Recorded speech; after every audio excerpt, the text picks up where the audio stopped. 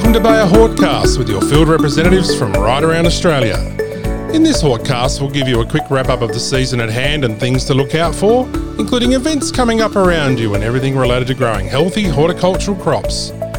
We are passionate about the future of horticulture and crop protection, and we look forward to having you join us on Bayer Hortcast.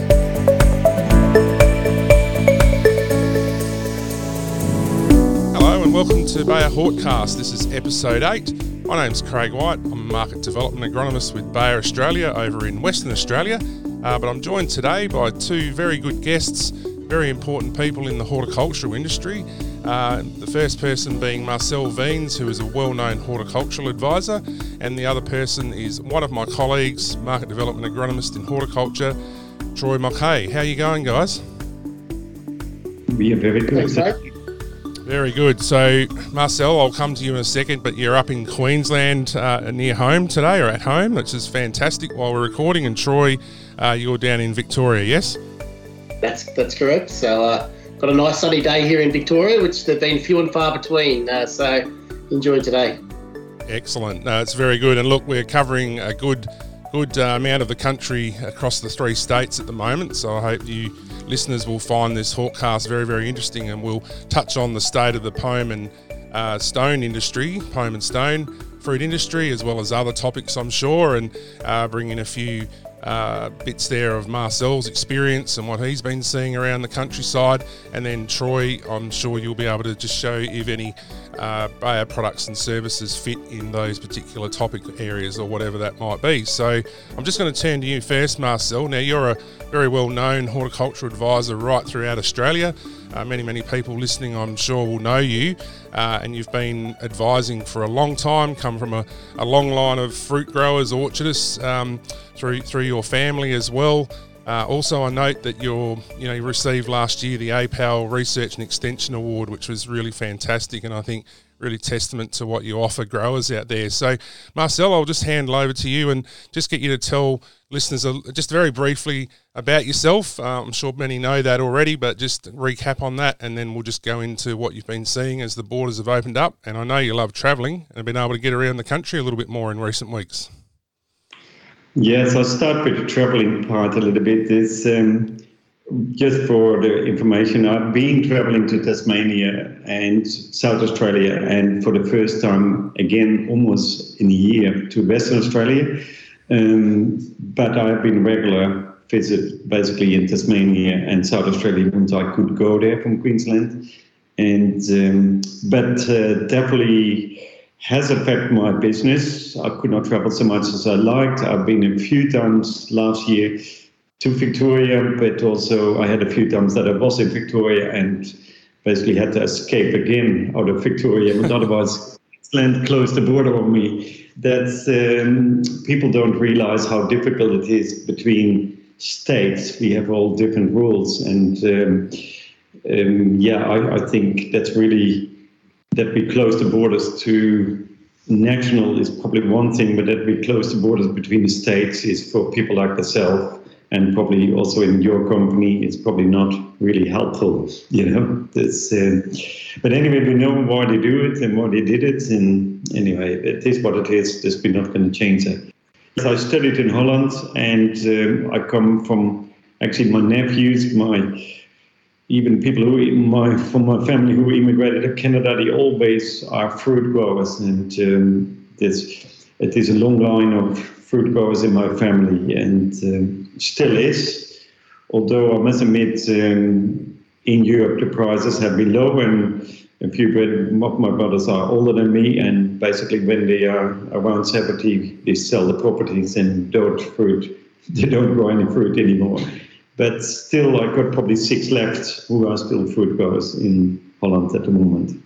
Very interesting. That brings a lot of experience and obviously growing up that way and knowledge. I think that's really important, which is what you then impart onto Australian growers for the benefit of everybody. And as you said, those borders have been really tricky. But one thing we know, Marcel and Troy, is that the food growing businesses had to go on and actually probably become even more important to have good fresh fruit and vegetables coming into the market for people to keep that side of the of life as normal as possible.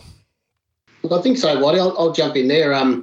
I think, the crops don't stop for anything. So, whether it's advice from Marcel or having an input in the shed at the right time to grow, for a grower to grow their crop is really, really critical. So, when I reflect back on the last really 2 years from Victoria, our travel has been on and off, but it's really been important for us to make sure that our supply chains are really strong and our production at the back end, that the growers can access the products that they need. Particularly in the early part of COVID, there was a lot of, a little stress about having the right products at the right time. And, although I guess communication with maybe growers, particularly our distribution network has definitely been different over the last, period of time. Less one-on-one, less FaceTime for sure, and more computer interaction. That's certainly been a challenge, but I guess in terms of keeping the crops ticking over, and also, what's been pleasing from our end, Craig, is we've been able to just keep the pipeline development programs going within Bayer, within horticulture. So there's really been minimal disruption up front, which is really important to make sure that our pipeline of products do keep coming through, regardless of all the changes. Yeah, and Marcel, from your side, you would agree with that, no doubt, and therefore advice from yourself and help to growers, has just never stopped, I imagine, even through those border closures and difficulties. No, that's correct. And we did quite a bit of Zooms, of course, and I'm also running a prediction model like RimPro, and that's lots of people have been using that we predict basically. We help for black spot control, but for mildew control, and that's probably the most important tool what growers can use, and also where I give advice on and we can do on the phone and Zooms is making a better decision when to spray. And I think when I've got probably now 70 or 80 people around the country who are using RimPro, and that's the user mainly for black spot, mildew, and I would say calling moth. Calling moth is the tricky one. In the beginning, lots of people argued with me that it was not correct, want to do the old-fashioned growing degree dates, and RimPro has a little bit more knowledge in it. They're looking to the evening temperatures, but in general, I would say I can almost tell when they're going to catch the first moths in which states, and that's really impressive. When people say I catch the first moths, that was exactly what RimPro was showing up. Or even sometimes I phone them and I said, "You're going to catch the moth this week," and they said, "We didn't catch it yet, but on a Friday we catch it." It is only a few days difference between the model and in real time. It's very impressive, especially for new products like yourself, that for culling moths, timing is probably more critical than sometimes the chemical. If you 1 week up, 1 week earlier, makes a big difference. Yeah, no, I saw that on your website, marcelveens.com.au, and right across there at the top, RimPro, and I wondered what that was about. So perhaps tell me a little bit more about it. And Troy, have a think. Let's explore this just a little. Have you used it, or do you utilise it? Know of growers, how they might use it, and Bayer products of interest through it, I suppose. So what is it, RimPro, quickly, Marcel? Yeah, RimPro is a prediction model, like I mentioned before. It was actually designed by Mark Trautmann and Peter Trellops and Marcello from Italy. And it is probably already 30 years old as well. It is not new, but they're adding a few more things on. It started with a black spot warning system, and then it developed to a much more disease model. It is also used in the grapes. But I'm just starting to explore that a little bit more from my perspective. I'm not a grape consultant, but there is some interesting data what people can use for the downy mildew, etc. It is for some people, I think, Troy, you had a look at it, or some people, yes. It is very easy program. It shows in graph where you have to spray and what is the timing. And I spent quite a lot of time with growers sending out warnings from this is the time you spray your calling moths. And for example, to give you an idea, at the moment in Bedlow and South Australia, the calling moths are coming this year probably a week later than last year. And that's egg laying in comparison to, and you see that in Yarra Valley as well, the normal years. It is probably the weather, the rain, and it's probably less, but I expect that the calling moth season will be much longer than last year. You always get the same amount, except it goes much slower this year. You don't get a big peak in the beginning. Anyway, that's something what people have to be aware of and be warned about, probably. So, Troy, if I could bring you in there, Rinpro, and how does it have relevance? How does it help? Use an insecticide or fungicide if that's what you're chasing. Yeah, if you see the model, you understand straight away why it is so helpful. You can see basically the flight from the moths. You can see, for example, the flight from the egg laying, and then you see the larvae stage. And that makes it, when you have the larvae stage, like the most products don't work.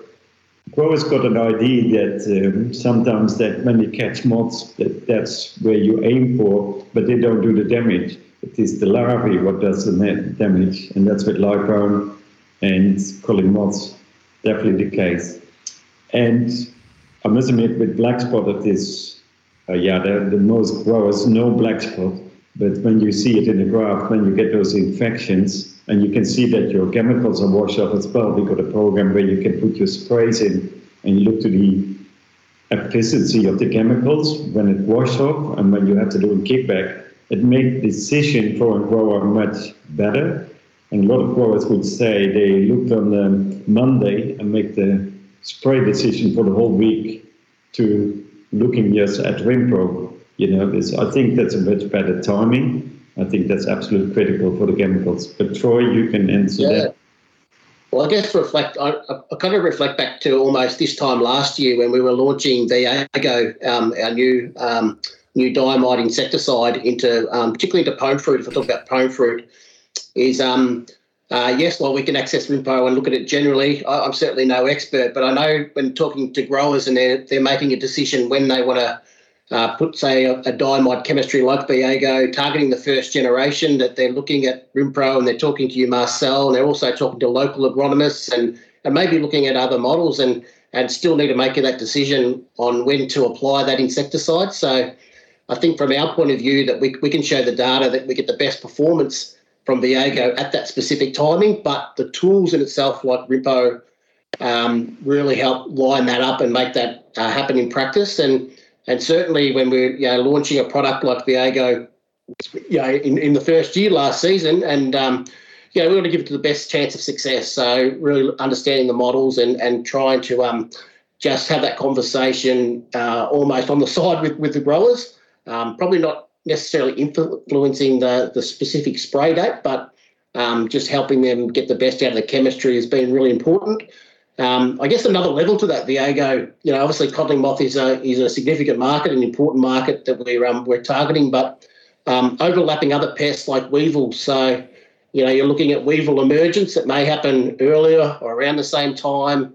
So there's also a decision that you may have to make where the pests, they may overlap at the same timing. That's the holy grail. You might be able to control both pests with one application, but in practice that may not happen. So that's, I guess, where we look at models, and we look at also the local people on the ground to give us some insight about that timing around the pests, so that we can again get the best out of a product like that.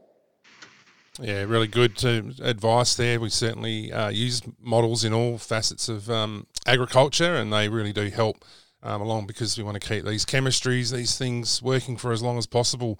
I'm sure neither of you guys would disagree with that.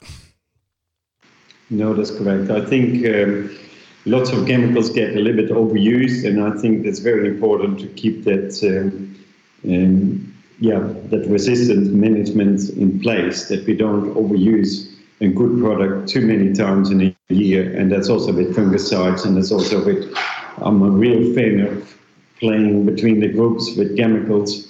And, you've got Luna, for example, 7 and 11 groups.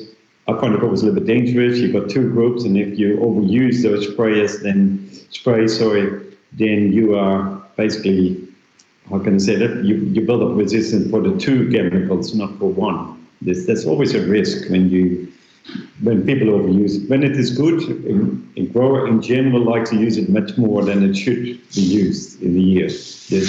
I think it's very important as consultants, but also other advisors, to make sure that it is only used maybe twice or 3 times a year, or whatever the labels say, that it is not done more often.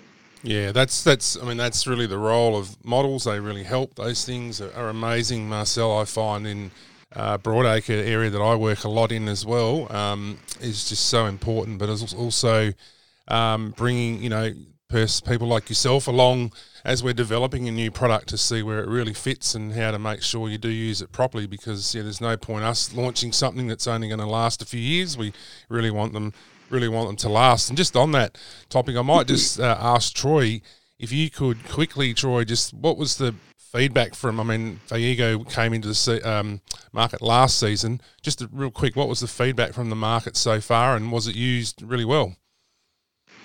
Yeah, so I guess it was our first commercial year with Viego across the board, and the product itself probably evenly split across actually stone fruit and pome fruit, and the other major market we was working into was almonds. And probably the three, in terms of stone and pome, the three probably key species we had most feedback was around weevil management, particularly out of WA and SA, where I think for those guys, being a new mode of action for that pest was really a welcome change, just to mix up the grouping. And almost going back onto that resistance management conversation, like new modes of actions is really, they're really few and far between. So I think in that situation where you're bringing in a rotational option, has been probably been maybe a more easier market to step into, where, probably the major markets, when I think about the Goulburn Valley and actually most of the major growing regions where we're targeting mainly codling moth, it's been a slightly different challenge where Group 28s are extensively used and have been for many years. So for those guys, they've really needed a reason to change. So for us, it's been just really showing why Viego, I guess in practice, in trials last year, and also based on our data and also some expertise out of Europe, why it's, we see it as a superior diamide. Not just purely because it's more broad spectrum, but also just in its pure efficacy. And, we're able to put some replicated demonstration sites together last year to put all the Group 28s together side by side, so people can see it in the flesh. And, and I guess in terms of the feedback, I think for a market like codling moth, that allows us to build a little bit of confidence that, changing from an established Group 28 to Viego, which could be a big step, then that becomes a little bit safer to do so. So overall, we're very, very pleased. I guess outside of efficacy, the main comments we get around the formulation being a liquid formulation, and for most pests, it's a nice easy rate of 10 mils per 100 litres. And so from a practical point of view, and also from a compatibility point of view, we've had really a fantastic run around compatibilities with no real red flags at all throughout the season last year. So I think in a practical sense, that has been sort of welcome feedback, and we'll take into to this year. Yeah, great, Troy. Look, there is other Bayer Hawkcasts prior to this one. On a few episodes, we have talked extensively about Viego, if that's something you're interested in picking up more on. Marcel, have you had much experience with it and got any comments? Yeah, we saw last year, and again, I advise a few people to use it, but we have been using Altacor, for example, for, like you mentioned, for years and years, and for a long time. And I can see that the control was not so good anymore, and that we were definitely desperate for having a little bit of different mode of action on the codling moth. And also the weevils in Western Australia, the Altacors has been very successful, but last couple of years we saw more and more weevil damage. I think, as a company like yourself, I think it is always important to keep almost looking for the next best thing. But it's in certain moments you get always resistance for an insecticide. Whatever we do, it is just building up over the years. That's, I think, very important for growers. I would say, coming back on just control, yes, I would say most growers who have used your product last year, first up, was very happy. Other people use it in the second spray, they were not so happy. I think, again, there's a little bit of timing issue. How do we get the best control out of the chemicals? How are we going to use it? There's again, it just happens a little bit around the country. But I think overall, Kolymat was, most people control it well, I have to say. This was good. Yeah, it's good to have a new product. Good. And a really good message there, Marcel, about getting good advice from people like yourself, of course, also from Bayer, who have developed it, and hopefully we've done a good job at that, Troy, I hope, and bring people along to really understand how to get the most out of these. It's really, really good. And as I said, more information in other podcasts about it, but also on our Bayer Crop Science website, which is crop.bayer.com.au. While I'm talking about websites, Marcel, I had a look at your website as well, and really, really good. So that's marcelveens.com.au, and I noted you last year, 2020, you won the Research and Extension Award for Excellence from APAL, and I did watch that and have a little pick up a few little points there, and some of the topics that you certainly raised were some of the challenges of climate, the environment, and club varieties, which I found very interesting as well. I wouldn't mind turning the conversation towards that and just ask you to expand slightly on those and what you're seeing as latest, perhaps technologies or ideas. I know you were in Western Australia last week and you saw some little drones and robots operating in an orchard down at Manjimup. Just touch on those. I know, so climate, environment, and club varieties, what are the next big varieties and what are the challenges coming from those? But I'll just let you talk briefly to each of those points if you can. Yeah, I can. Club varieties is always very much, I would say, a talking point for growers. I don't have all the answers. Okay, what's the next best variety? I have no idea. But the thing is, like, this year is a very bad apple price year. Okay, we had one of the highest yielding crops in Australia, one of the biggest crops in Australia last year. We had a very mild climate, there was not much sunburn, the apples grew very well, good size. We have an overproduction probably from 10-15% at the moment in Australia. We don't do much export. What it means for the local market is that the prices are low, and maybe the COVID has also a little bit to do with it. People don't, some people lost their jobs, that they don't spend the money. Mm-hmm. Other people have not noticed any difference, but there is some pressure on price for the debt rate. There's low prices this year. And again, you probably saw that club varieties this year are at least holding the price. People know where they sell for, and they get, if the packouts are good and reasonable, good return. The year before, when we had high prices, Pink Lady would be more expensive than the club variety. But this year, the club varieties are basically winning on returns for the growers. But club varieties are difficult. Not everybody is in the club. That's what I mentioned.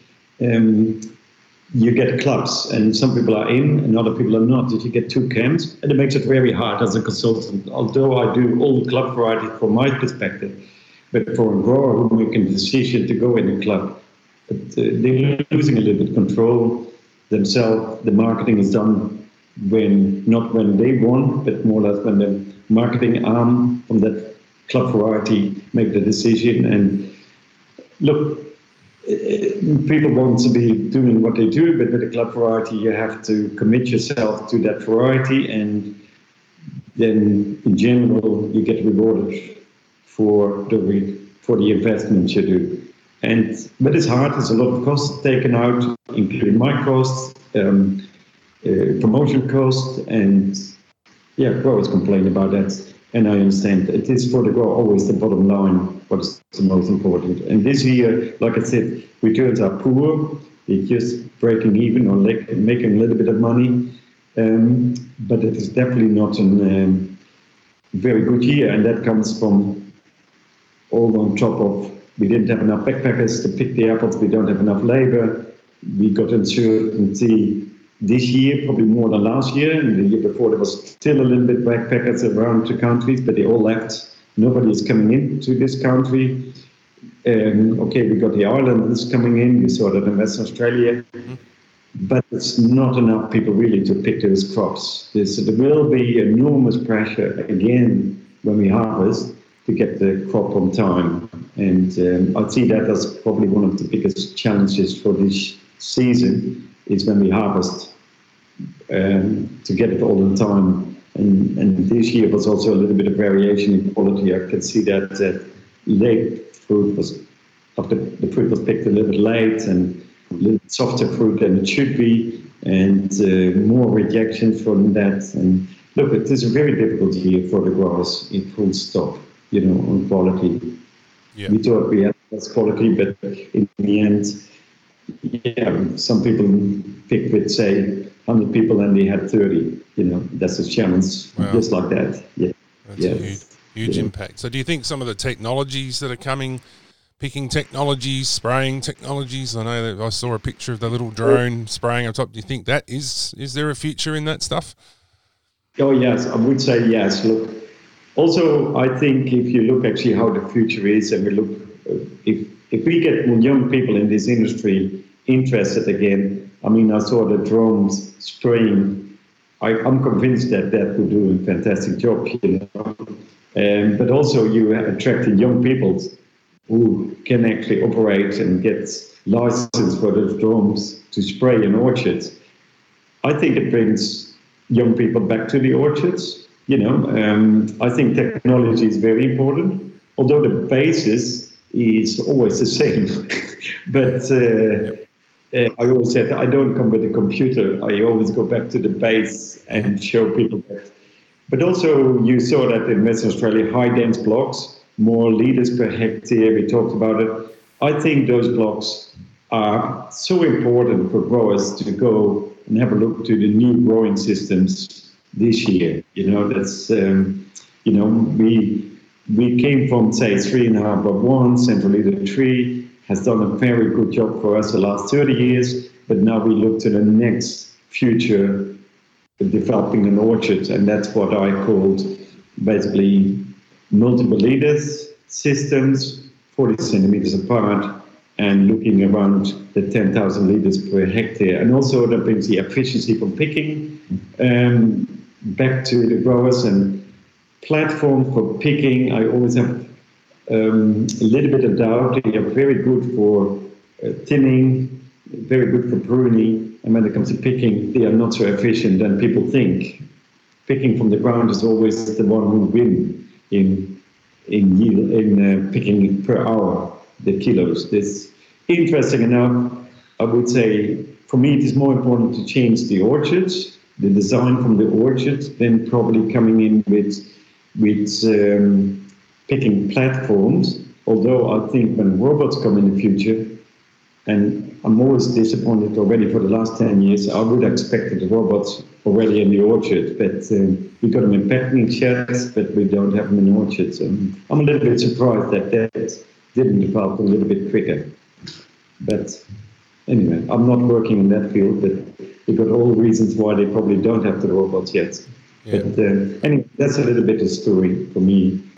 I see that, Marcel, like the innovation in terms of variety, I think is unbelievable, particularly in the pear space. The amount of new pears and different styles, and trying to get to more of a consumer preferred varieties. And it reminds me of the tomato category, probably 10 to 15 years ago, where we went from field grown tomatoes that were all the same, and you've only got to walk into the supermarket now and look at the tomato category, and you've got every shape and size and colour. And, between the apple and pears, I think it's a really exciting time that it's replicating that. We've got so many different choices, and I'm sure there's a lot of competition for that little bit of shelf space of the specific brand. I don't know if you want to make any comment, but obviously new varieties bring new challenges to manage them in the field. It's obviously a lot of cost up front to establish a new variety and a new club variety. Maybe what you're seeing in terms of getting the best out of new trees that maybe you're less familiar with than ones that have been around for a long time? No, that's correct. I mean, it is a challenge for a grower. I mean, we can easily say that establishing 1 hectare of orchard is between that $100,000 to $160,000 a hectare if you put netting over the top. It is big investments for the growers, and it is.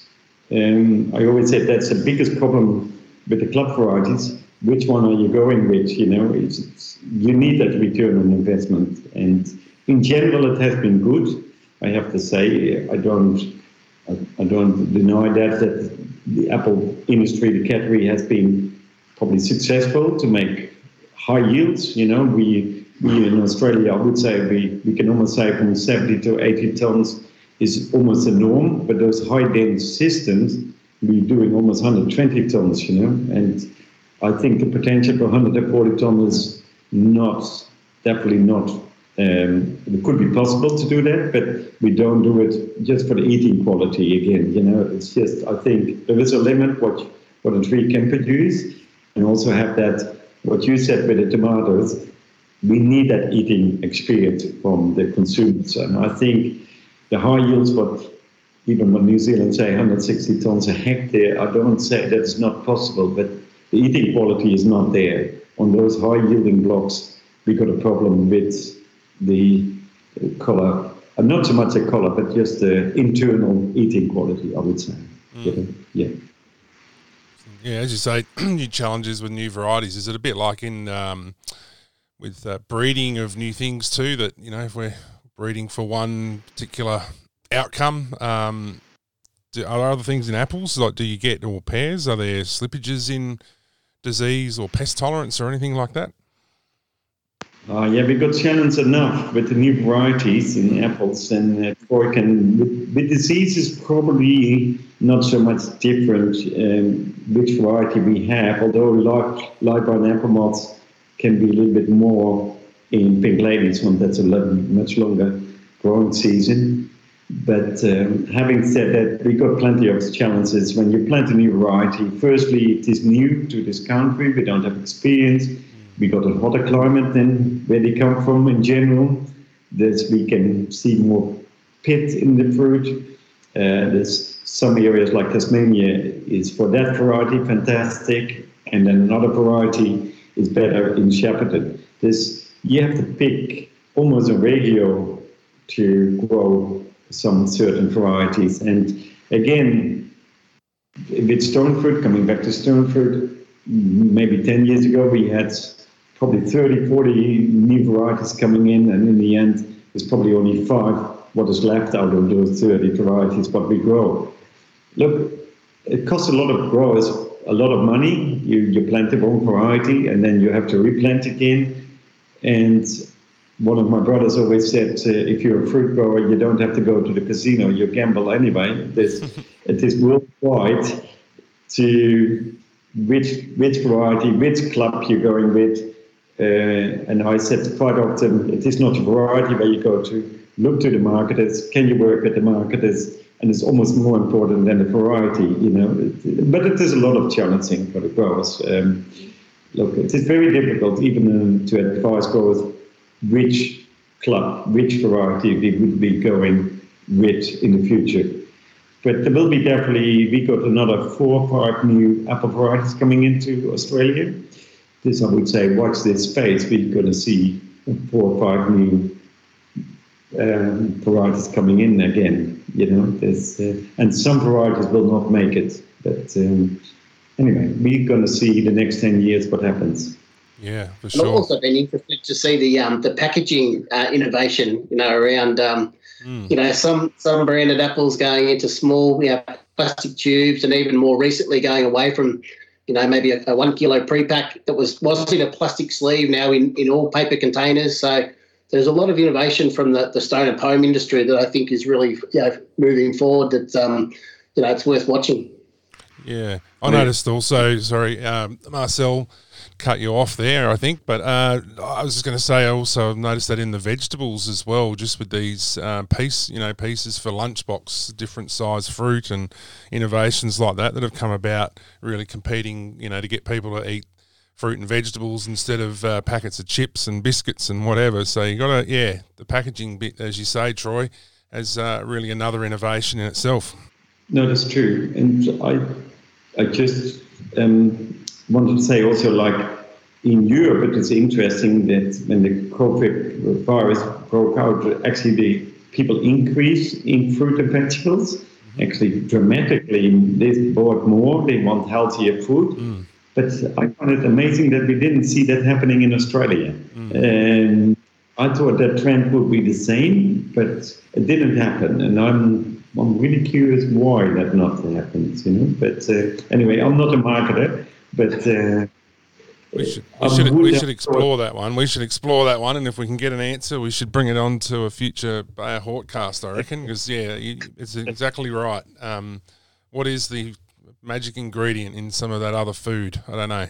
No, that's true. But again, I think the trend in Europe is actually to buy less Mars bars and more healthier snacks, and that's what I'm saying. You know, and here we didn't increase our sales, but maybe.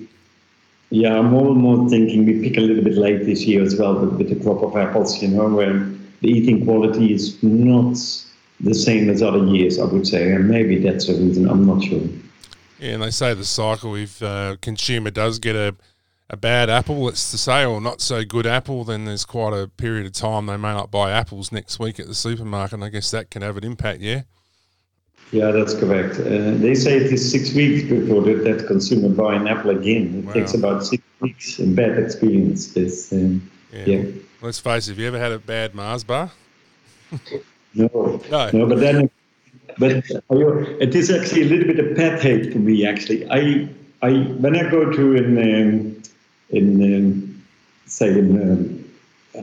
demonstration or something, and somebody compare a Mars bar to an apple, I said, look, I don't want to hear that. That's so stupid. It is like you manufacture a car, but you don't manufacture an apple.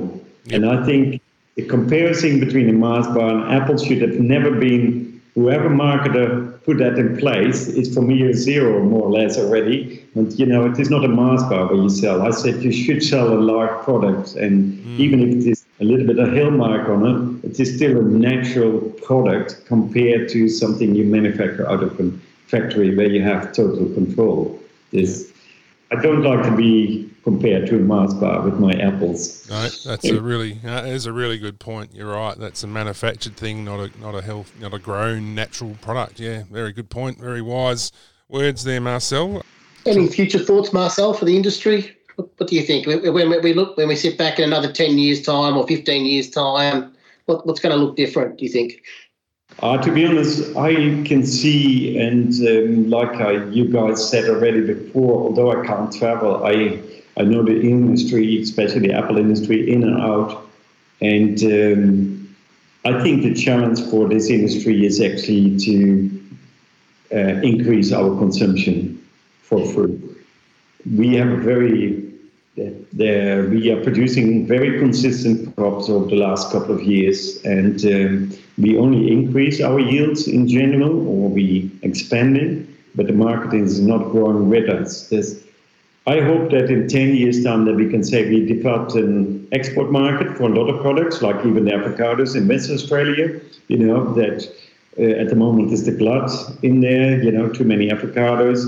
But you think the export market is great. We have one thing against us is high labor costs. But again, if robots would come in and you set up the orchards, like I said, with high dens, lots of leaders, easy robot access, then we probably can compete again with other countries. I think when we had robots, and like I saw in Mentionup, I think the growers would love to have the technology to use, you know, even robotic counting apples, robotic spraying. I think that's where the future is be. And the technology is already there, okay? It's anonymous spraying. You saw that in the crop farm, and you see that more than in the apple orchards. But I think that's where we're lacking behind a little bit. I think in Europe, I know that also some growers in Holland already sprayed 4 years in orchard without anybody on the tractor. It is very easy to do. The technology is there, but we're going to save labour on that field, that's for sure. Yeah. Really, really good point. And Troy, anything else from your side, mate?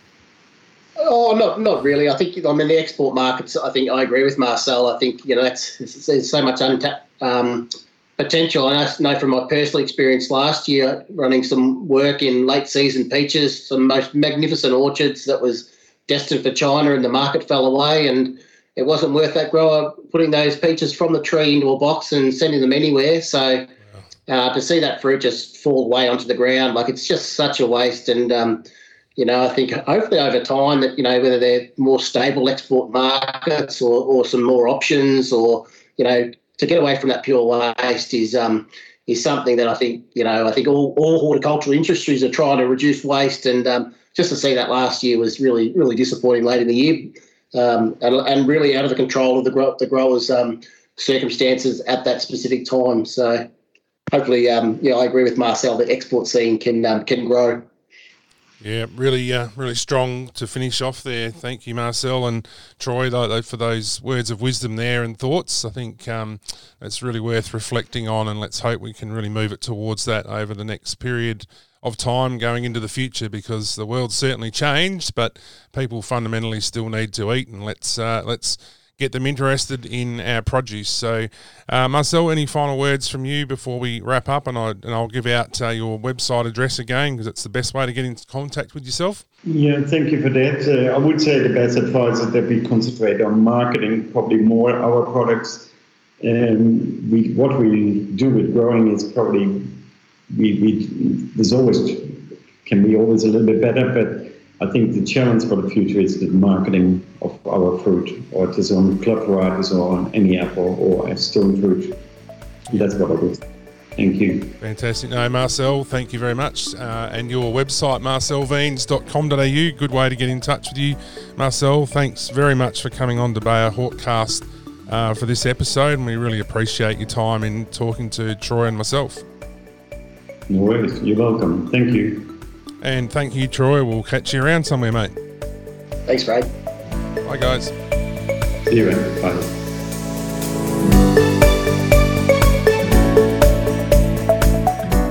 Thanks for listening to this Bayer Hortcast. To get more information about anything you heard on today's episode, phone 1800 804 479 to get in touch with us, or visit the web at crop.bayer.com.au.